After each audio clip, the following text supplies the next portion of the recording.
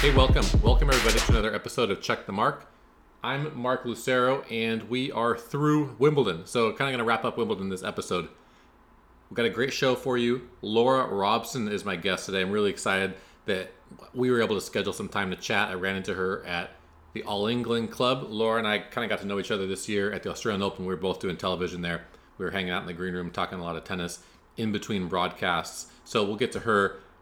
Laura does most of her work for Amazon Prime. I have to tell the American listeners that, in England, I don't know about Europe, but in England for sure, Amazon Prime has the rights to tennis.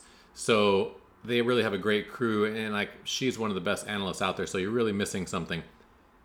Let's wrap up Wimbledon. Novak Djokovic won again. He beat Nick Kyrgios in the final. Nick Kyrgios obviously took up a lot of oxygen.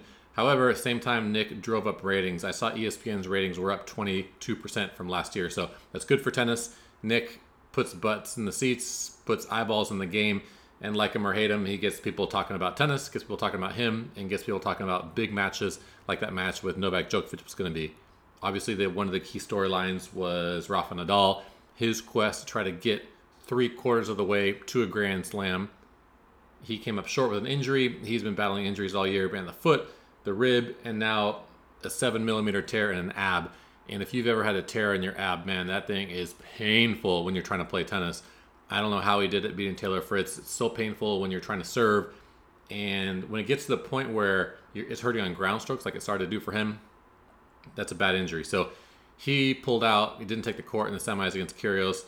That's an extra couple days for Nick Kyrgios to think about. People talk about Nick being rested for the final. It's an extra couple days to think about maybe the biggest match of your life. So I'm sure that was playing a factor against Novak Djokovic, a person who he's done that turnaround, the quarter, the semi to final turnaround plenty of times. And, he, I think, won his 8th title. So congratulations to him. Can't argue with greatness. And when he goes into that mode where he's not making errors, where he's popping first serves, he's not lighting up the gun, but he's putting first serves in the corners, he's so difficult to beat. On the women's side, we had Elena Rybakina. Not out of nowhere, but she is probably someone who most people wouldn't have picked as their favorite to win the title, but she has a big game. Grass late in the tournament, you can really exploit it. Even this grass now, when it starts to get worn out, you hit the dirt with one of those balls, or you hit kind of a weird spot where it's half grass, half dirt, the ball can do some tricky things. And I think Ons Jabeur in the final just didn't have enough firepower to hurt her. I think sometimes especially on a quicker court, Jabeur can get a little exposed because her plan A doesn't necessarily put her opponent on their heels. She kind of uses trickery and guile and some finesse, stuff that works well on the slow courts when she can really change the rhythm of the match. On the quicker court, if someone's on her, attacking her early, there's really not a lot that she can do to defend and neutralize the point. This was a great tournament, I thought, on both ends, the men's and women's games. Obviously, the elephant in the room had to be the missing Russian players who were not allowed entry into the United Kingdom or the event. A few players obviously fit that criteria. In the men, I think you had 4 or 5 in the top 100. And the women, obviously, a much bigger number. However, the All England Club's decision to pull points, the Tour's decision to pull points from the All England Club's event, I think hurt 90-something, 100-something players that would have career results. I'm thinking of Jason Kubler, or even like a Taylor Fritz making a semi if he's trying to make the year-end championships. All kind of Liam Brody, who made a run, a Heather Watson, who made a 4th round run, Ayla Tomljanovic, who made a deep run, even a Cam Norrie. Players made these runs, potentially career-changing runs that would earn them entry into the summer events, into the Australian Warm events, into the Australian Open main draw. These players are getting hurt, and it's messing up the rankings. You had players take massive drops who couldn't defend their points. Novak Djokovic, it's not going to hurt him, but to see Novak win the title and drop to 7 in the world, it just doesn't really make a whole lot of sense. So I really think the Tour has really missed the mark. I think the whole point of pulling points from the tournament is to make it less of a tournament and to make fewer players play. But in the end, pretty much everybody played. So the Tour is kind of left looking like powerless in that situation. And the All England Club is showing that, yep, they're the big dog because they paid out the money, they held the event, and people showed up. All that being said, we are now looking forward to the U.S. Open. We're kind of in those dog days of summer. There's some random European clay court events. Newport's happening right now. You have a lot of American players coming. Actually, I have a great field there. They have Andy Murray's there, Felix Auger-Aliassime. We're midweek in the Newport event, midweek obviously in Bastad and some of these events. Pretty soon we'll turn our sights completely to North America. We have Atlanta coming up, Cabo, obviously Montreal, Cincy for the men, Toronto, Cincy for the women, and then that's the lead into the U.S. Open. That's when you'll see all the big guns, the big dogs head over from Europe, from South America, from Asia, from Russia, wherever they are, provided that they're vaccinated. That's, again, another talking point that we'll hit probably down the road.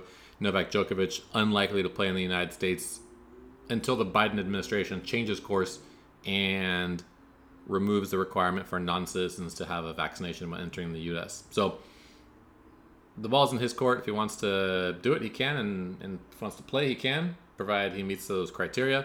If not, then no tournament, and we'll catch him probably later in the indoor part of the year in Europe or Asia. There's going to be events in Japan this fall, Korea, no events in China, it seems, and then the European indoor events. But like I said, a lot of hard court tennis in the United States still to go. It's a great time of year.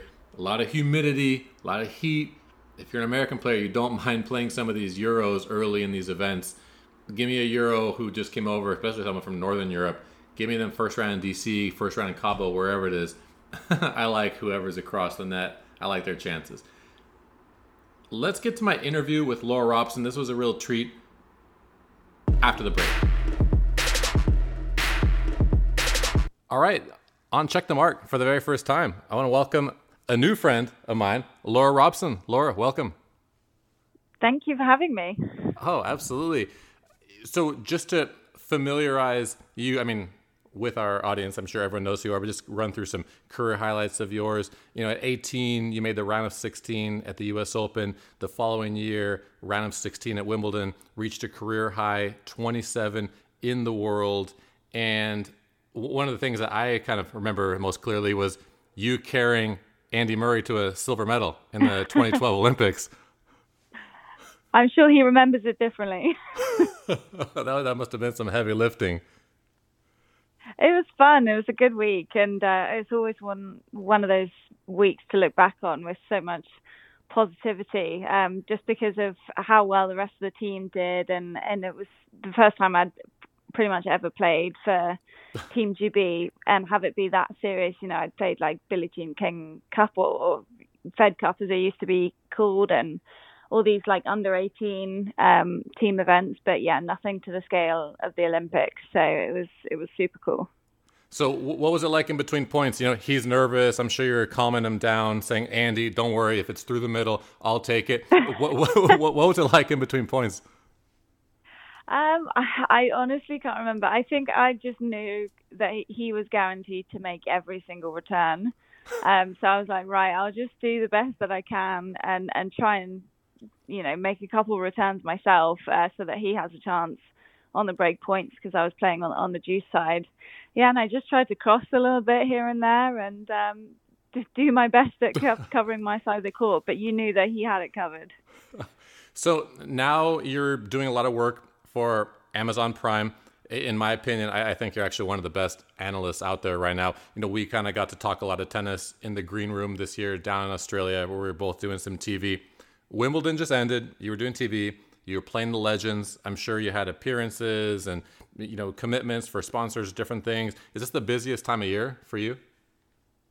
Oh yeah, for sure. The last 2 weeks was actually the last month. Really, has been crazy because the week before I was doing Eastbourne commentary and also playing in the exhibition event at the Hurlingham Club, which is a really nice combination. It's pretty much the only tennis I play all year, which is all done now for the last couple of weeks, and I don't plan to pick up a racket anytime soon because my body is broken after the last few weeks.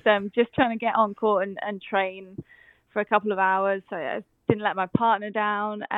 But it's been so fun. It's one of those things where you feel like hungover the day after Wimbledon because it all comes crashing down and you've got no reason to sort of get up at 6 a.m. And I'm sure you know the feeling as well. Like the day after a slam when you're doing TV feels so much worse than when you're playing it. Well, it's so much work that goes into behind the scenes. I think a lot of people think maybe like the analysts don't do as much, research as the play-by-play, which is probably true, but still there's a fair amount of research that goes in. And that was, to be honest, one of the things, I noticed about you and Chanda and some of the other analysts that were, spending all that time in the green room in Melbourne, was the amount of research that you do. Yeah, I always think it's handy to know, obviously, all the basics, but the play-by-play would have that covered for sure. But just so I know as well what they're planning on bringing up, and I sort of like to, that's my dog in the background if you hear her, but I sort of like to start texting people in the locker room, different coaches that I still keep in touch with, agents, just for sort of any loose information that maybe they want me to say as well, which I always think is a good conversation starter, because a lot of the players want to get something out there and have a point of view on a lot of things going on in their game. So I think I just try and stay on top of things. But in general, the analyst has the easy role, don't they? They don't have to cover quite so many topics through the match, and you just follow the play-by-play's lead. So one of the things that I wanted to ask you about is playing at Wimbledon as a hometown player. Cam Norrie made a run to the semis this year. Obviously, the spotlight's been on Emma Raducanu since last year, her Wimbledon, then obviously her U.S. Open. You won Junior Wimbledon at 14 and then made a run a few years later. What's it like playing that tournament, being an English player, being from Great Britain, and having all eyes on you? It's weird. I never really noticed it when I was playing, because I think I was always not as anywhere near as big of a deal as Andy. So he took a lot of the pressure off my shoulders in so many ways. And I think that's what's almost nice about it now for the Brits, is you've got Andy coming back, Emma obviously doing well, and Cam, and not just Cam, but Heather Watson did well this year, made the fourth round of a slam for the first time, Harriet Dart, Katie Bolter, all of these players. And I think just having that depth takes some of the pressure off your shoulders. But I mean, you've seen it, just the level of intensity and the TV cameras that are following, every single one of Emma's practices. By the time Cam was in the semis, he was taking a lot of pressure as well. But I think in general, it's sort of, in the UK, tennis is a big sport for about 2 weeks, and then it goes off the grid slightly. So once Wimbledon's been and gone, everyone goes back to their day-to-day life, and you don't really feel it as much. It was just interesting because when you're there, it's just such a different feeling from the other tournaments, because you're not just the TV channels, but you have the newspapers, and then the gossip rags that would love to be called newspapers. There's tennis people, especially home country players, that are on the cover, and like especially obviously Emma or even Cam, as the tournament wound down, that are on the covers nearly every day. Yeah, back page of the newspapers just about every day. They try and put a tennis player on there, I think, for the whole 14 days. So it's just best, if you're playing, to just not pick up the paper for the 2 weeks and try and avoid it, because it's a lot, and it's one of those tournaments where I think more than most other events, people who don't work in the sport have access to press conferences and all the interview areas, so you could just get asked some random things. And it's, to be honest, it's probably the same for the American players at US Open or the Aussie players at Aussie Open, but I think just from what I've experienced, it's one of those tournaments where you just get asked some really strange non-questions.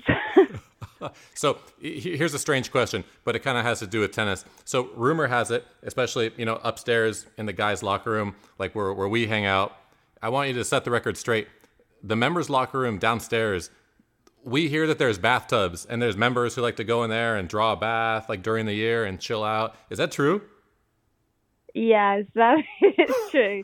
So the downstairs locker rooms, the seeded player locker rooms during the tournament, but there are usual member locker rooms for the rest of the year. And so, yeah, they do run your bath. Jane, the ladies' locker room attendant, runs the perfect temperature. I can never recreate it at home. So if I do have a bath, it does tend to be at Wimbledon, which I mean, who wouldn't want that? I will say, yeah, and one of the other British coaches, you must know him, Colin Beecher. He'll go there sometimes just to shave, because he keeps everything in his locker, and yeah, he just likes the whole process. Well, it's funny because we hear from, I've heard like random English players. I know you have like a putting green though in the men's one. This is true, but it's not permanent. They roll it out there, and the good thing is they bring like 10 different putters. So if you're like a mallet guy or a blade putter, you can have the putter that feels just like home. We don't have any of that. The ladies' locker room I think is smaller, but there's a sauna and steam room and stuff, which is quite nice. The water pressure is outstanding in the showers. All the showers at the All England Club that I've found. The water pressure, it's very un-European or un-English, because people come to the U.S. and they complain, the water pressure. Well, I haven't noticed, but I'll be sure to let the club know that you approve. Yeah, so my feedback is very positive. So 10 out of 10 water pressure. Yes, make a note. So I want to talk about your playing career a little bit. You came up and you spent some time in Florida, right? Yeah, so I used to train at IMG down in Bradenton. So I was living there for a couple of years. And even before that, I was at Nick Saviano's on and off throughout my childhood, basically. I went there for the first time when I was about 11 or 12 and kept in touch with Nick through the years. So I was there probably when I was like 19, 20, on and off again. I'm getting all my years mixed up now because it all blends into one. Yeah. But, how did you like being part-time in the U.S.? Did you like that? Yeah. Bradenton, I mean, there's nothing to do but play tennis. So it was nice to go home when I had a chance, just to see my friends and family. But to be honest, my parents would come with me all the time because they loved golf and fishing. So it was like ideal for them, maybe not so much for me as a 19-year-old. But no, I have friends in Miami as well, so I'd sort of try and go visit them, still try and have a slightly normal life as well. But it's different, isn't it? It's impossible to compare London to Florida in many ways. Yeah, that's true. That's true. So I was looking through some of your player record, some of the tournaments kind of when you were breaking through, some of the players you were beating in qualies to qualify for some of your first main draws, and then players that you were beating early in these events when you were kind of making your move. The list is unbelievable, but you beat like a Halep, who was ranked 100 in the world, a Kerber, who was like well into the double digits, Osaka, Clijsters, Li Na, Muguruza, Venus. What kind of insight, I guess, does that give you now when you watch some of these players still playing, knowing how you basically took them out when you went head-to-head? Well, I remember the match against Halep because it was in the Tokyo WTA qualies, and it was so hot that day. And it was like 4 1/3, one of these marathon matches. And I think if you asked her about it, she would not remember whatsoever because this is probably 15 years ago now. But it was one of those matches where I was just coming through and I won that, and she was the heavy favorite. And that was the first time I was really like, oh, wow, I think I could probably win matches in the main draw now, because she was already, I think at that point she was just outside, maybe like first or second seed in qualies, and I believe that I'd got in either as a wild card or like last direct acceptance. So it was, that was a good turning point. But all the other matches, I mean, you just play whoever's in front of you on the day and try not to think about who they are. I played Venus in the first round, and then I played Serena in the second round. So that was double whammy. I don't know if anyone's ever beaten them back to back. I'm not sure. I didn't look that stat up. Yeah, I don't know actually. Maybe. You don't see it so often. I mean, they're not playing the same tournaments so much anymore. But yeah, that was cool. It sure was. So it's funny because back in the day when you were playing, I was coaching someone from the USTA who was around, I think, 10 or 11, but she was a person who I was going to project like you. She was going to be tall. Like her dad was pretty tall. I think she ended up being around 5'10". She was left-handed. And I said, you have to play like Laura Robson. You have to have that good slice serve, hit your spots, and then just hammer forehands, move out of the middle, crush your forehand inside out, and make the girls kind of play back to you. And I think your game style kind of preceded the era just a little bit. Yeah, I was always trying to open the forehand line. That was my go-to. Who were you working with at the time? Because I remember seeing you working with like a lot of the American girls. But I can't remember. After I left the USTA, I started working with Jeannie Bouchard. That would have been 2013. You guys actually played in Charleston. Oh yeah, I remember that. That was, I think wasn't that like a long match, something like 5 in the third as well. It was a very long match. Yeah, I was like breaking out in hives. I was like nervous. Yeah. And all that. Yeah.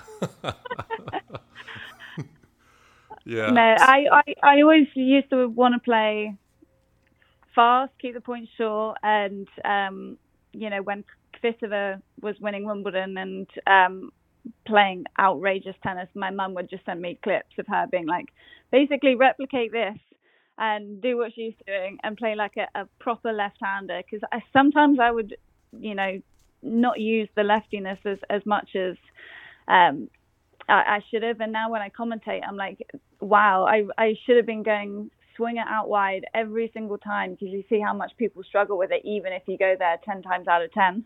Yeah, it's amazing how many lefties don't use their leftiness to the full advantage. Yeah, I think when you're doing it, you're like, oh, it's too obvious. I've been going there for the first couple of games of the match, so I'm going to mix it up. And it's like, no, why was I overthinking it so much?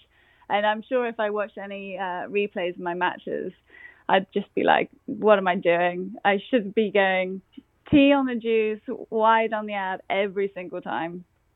It's true. So you mentioned that you don't play much tennis throughout the year. Obviously, its impact on your body. What do you like to do?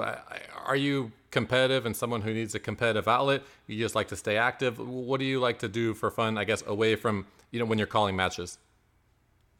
I would play tennis way more often if it wasn't so bad for my hip. Basically rotating into my left side just really sets it off, which is why I've sort of decided to take a step back after some heavy duty matches over the last couple of weeks, because obviously the Ladies Invitational was super serious this year. And I play a lot of paddle. I play huge amounts of paddle. So I'm on a couple of ladies teams, trying to join in with the GB training camps as well.